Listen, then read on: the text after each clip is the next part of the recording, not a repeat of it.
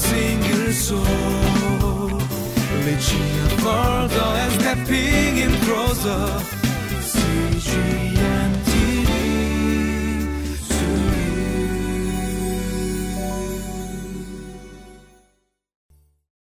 Hello, I'm John Smizer, a pastor who enjoys God's Word. It's such an inspiring part of my life as I discover and find new bits of truth that God has that He shared with people 2,000, 2,500 years ago. But it transcends time. The truth that God's Word is active and sharper than any two-edged sword and able to get right to the point with me, the part of my life where I need to adjust, need to follow Him. You know, in the book of James, it talks like a person who goes to the mirror in the morning, disheveled and for those who have hair, with hair all messy, and they look in the mirror, and do they take on the area that they see all messed up, and do they straighten their hair and shave or whatever is required, what the mirror has shown them needs to happen? It's the same way with God's Word. If God's Word, as we open it, sparks a bit of understanding in our lives, are we ready? Are we willing to adjust or change to see that God's Word is going to cause me to grow? Now the end result, and I'm not even close, and I dare say you're not even close, but the end result is that we would look just like Jesus Christ. Someday we will see Him face to face, and then the work will be done. But for now, we need to hear His Word. Let's look into it today.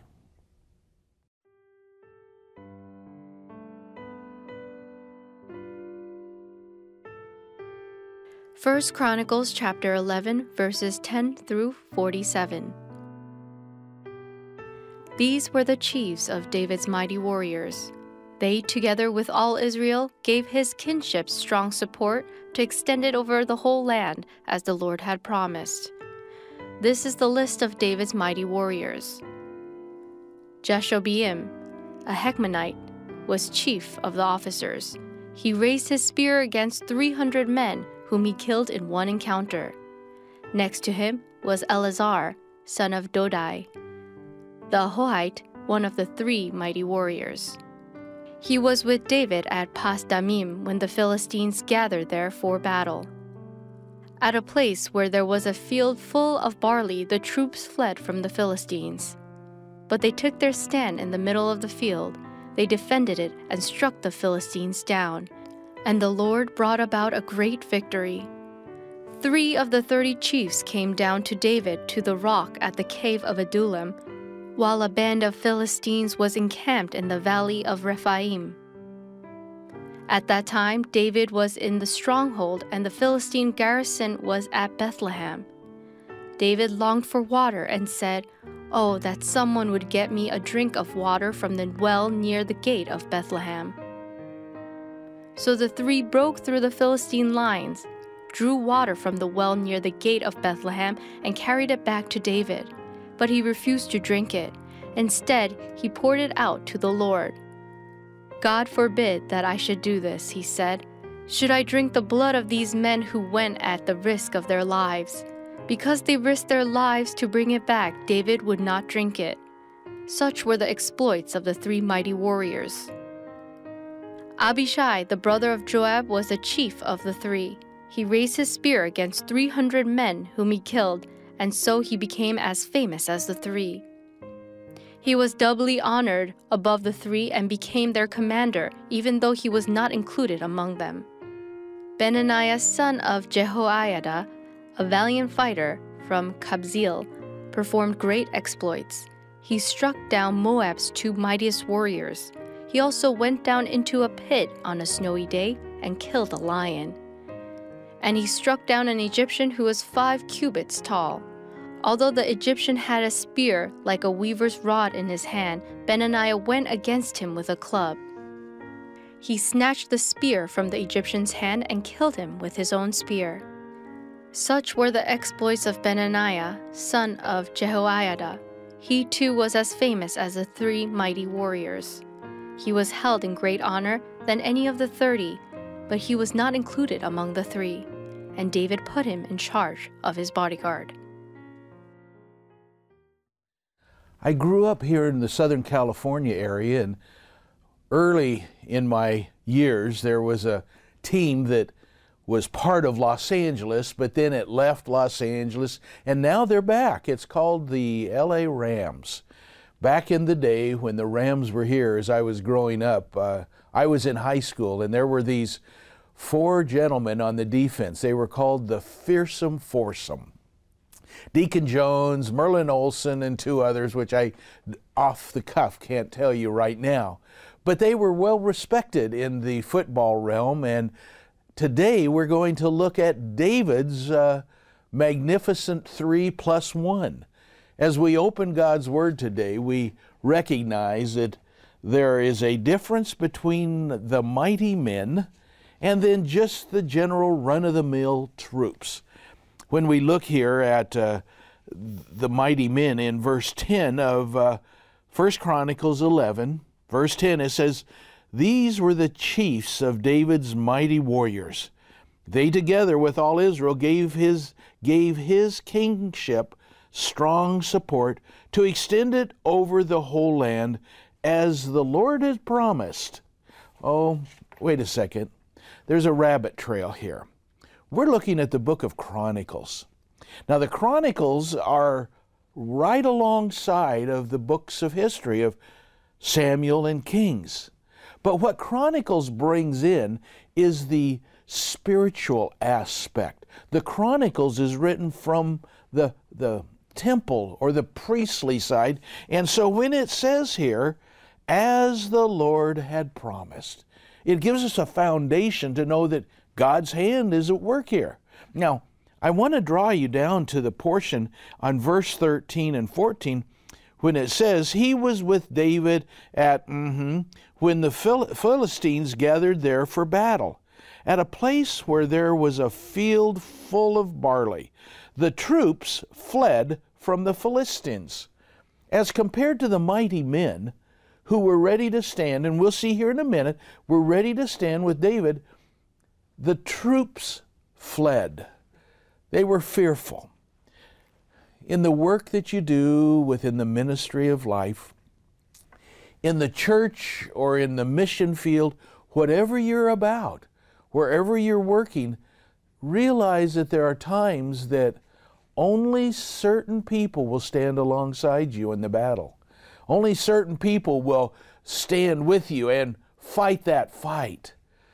For so many, they may scurry away. If you remember when Jesus was taken to trial, the 11 and Peter all were there with him in the garden, but the others scurried away, and the only one who was there at the trial was Peter. Yes, he denied him, but so often we're going to recognize that there are those people who will be around us, the troops, but they at times may desert us, as many of the disciples deserted Christ. And so here David is deserted and left with only a few. But let's read verse 14. But, do you remember one of my favorite words in the Bible? It's but. Whenever we hear something, but. We've heard here now that the troops fled from the Philistines. But this is the mighty men, they took their stand in the middle of the field. They defended it and struck the Philistines down. And the Lord, remember, it's God's hand in all these activities. The Lord brought about a great victory. Now, we could say it's all about these guys and how strong and how good they were at doing battle, but here in Chronicles, we want to recognize it's the Lord who brings about the victory. And so in our lives and in our ministries, there are going to be many people that will leave or desert or or not want to get involved. But we, as we see God leading and directing us, we must be ready to stand. Invite those who are mighty in battle of prayer, of intercession, of those who are hearing God's word. Those people, we need to encourage them to stand with us and fight the fight. The battle might be at times a community or somewhere where they are standing up against the good that God would want to accomplish. It seems like in my culture, in America today, many people stand up against what is considered good, and they advocate for the opposite. They advocate or they promote, and they want to encourage many people to do what Scripture calls sin, where in places that God has very clearly laid out what is wrong, a lot of people just run away from it.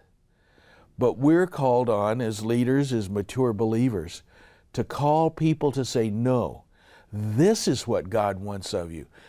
We must do the good and leave and know and realize that the victory is the Lord's.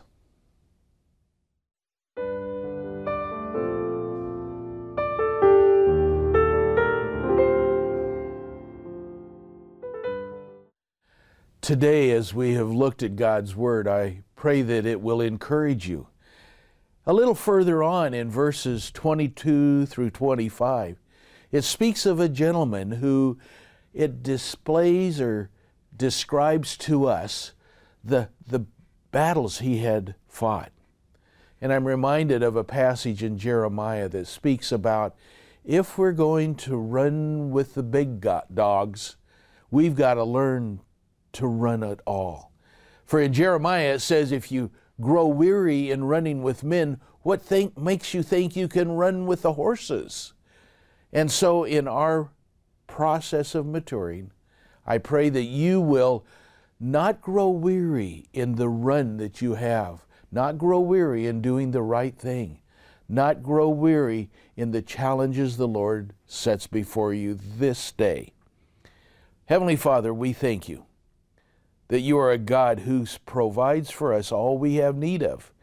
And truly, as we look at our lives, we can realize that anything that we would call a victory or anything that we would say we have conquered is only accomplished, Lord, in your power and in your strength.